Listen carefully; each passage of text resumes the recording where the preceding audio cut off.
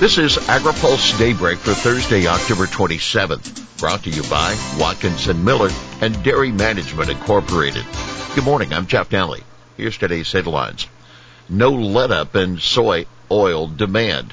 Are rural voters in a GOP mood? And Russia accused of slowing exports. Bunge sees strong energy demand for soy oil. Executives with oilseed giant Bunge say the growing global demand for biofuels will continue to support the soybean sector for some time. Chief Financial Officer John Neppe told analysts yesterday that demand for soybean oil is strong on both the food and energy side. Bunge seeking an unusual amount of interest from buyers for locking in prices beyond the next quarter or two.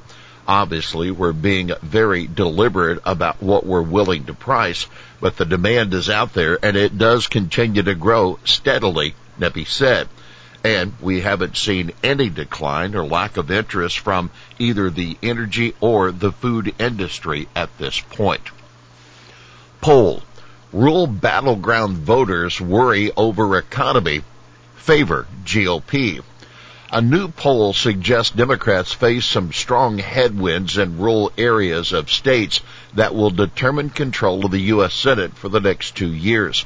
3/4 of battleground rural voters say the economy isn't working for them, and half don't expect their finances to improve in the next year. That according to the survey sponsored and published this week by the online journal Daily Yonder. 45% of those surveyed cite the rising cost of living as the biggest issue for their family. No other issue comes close. 2/3 of those polled view President Biden unfavorably. The bottom line, poll director Celinda Lake, a leading Democratic strategist, told Daily Yonder, quote, "Rural America's in a pretty Republican mood. There's no doubt about it." The states polled include Georgia, Michigan, Nevada, North Carolina, Ohio, Pennsylvania, and Wisconsin. USDA announces new slate of broadband grants.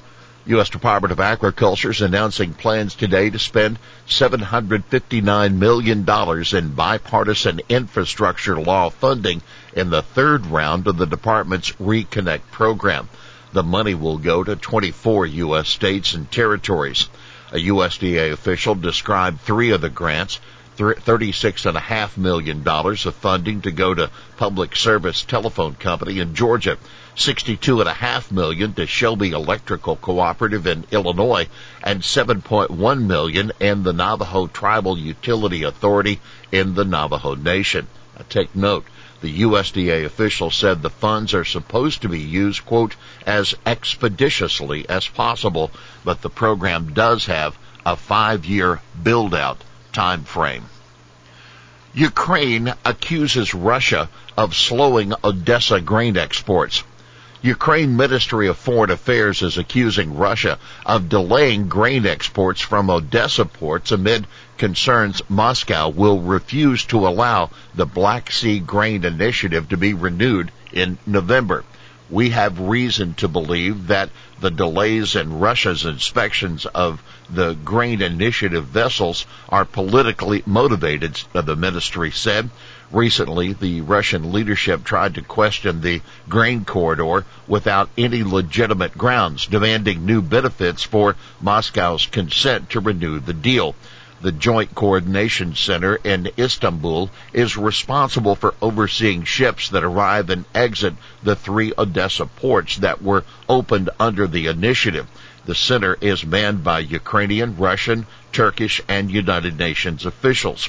Russian inspectors are slow-walking their inspection rolls, causing more than 165 vessels to be stuck in a queue near the Bosporus Strait, and this number continues to grow daily, the Ukrainian ministry said. We'll have more AgriPulse Daybreak after this. Located in Washington, D.C., Watkinson Miller has been providing legal services to the agriculture industry for more than 30 years. The attorneys at Watkinson Miller possess a unique combination of knowledge, skills, and experience working with commodity boards and their partner organizations. and the U.S. Department of Agriculture. Watkinson Miller is proud to serve the agriculture community by delivering top-quality legal services that achieve cost-effective results. Welcome back to AgriPulse Daybreak. New York lawmakers fight lower overtime threshold for ag workers. 5 Republican lawmakers from New York are trying to stop their state from reducing the overtime threshold for farm workers. The New York Labor Department is considering lowering the threshold for overtime pay from 60 to 40 hours a week. The 5 U.S. House members say in comments to the agency that the lowering threshold would boost farm labor costs by 42% and devastate producers. The hourly requirement for time-and-a-half wages would be phased in, starting at 56 hours in 2024. Labor Commissioner Roberta Reardon accepted the recommendation of the Farm Laborers Wage Board September 30th and opened a comment period that runs until December 11th. A Cornell College of Agriculture report cited by the Republicans found a 40-hour threshold would force dairy farmers and fruit and vegetable growers to reconsider their investments in the state or get out of business entirely. Republicans seek GAO report on WIC and infant formula shortages. Infant formula shortages remain in the news as some shelves continue to be empty. Some retailers and wholesalers are being left with hundreds of thousands, even millions of dollars in formula stocks that no longer, for no good reason, qualify for the WIC Nutrition Assistance Program as state contracts turn over. That's according to Ansley Fellers, Executive Director of the Nebraska Grocery Industry Association. 9 Senate Republicans, led by Senator Deb Fischer of Nebraska, want the Government Accountability Office to look into the role state WIC contracts play in formula supply issues. Over 50% of the baby formula consumed in the United States is used by mothers on WIC benefits. After concerns were raised about the high cost of infant formula under WIC, all states pursued sole source contracts with infant formula manufacturers who then send rebates to the WIC state agency. These rebates have saved the WIC program between $1 to $2 billion annually. While these savings have allowed the WIC program to stretch funding farther, some stakeholders have expressed concerns with unintended consequences these contracts have on the market. The senators say in their letter requesting the GAO study. Researchers track HPAI in wild birds. Wild birds across more than 40 states have tested positive in the highly pathogenic avian influenza outbreak that began in December 2021.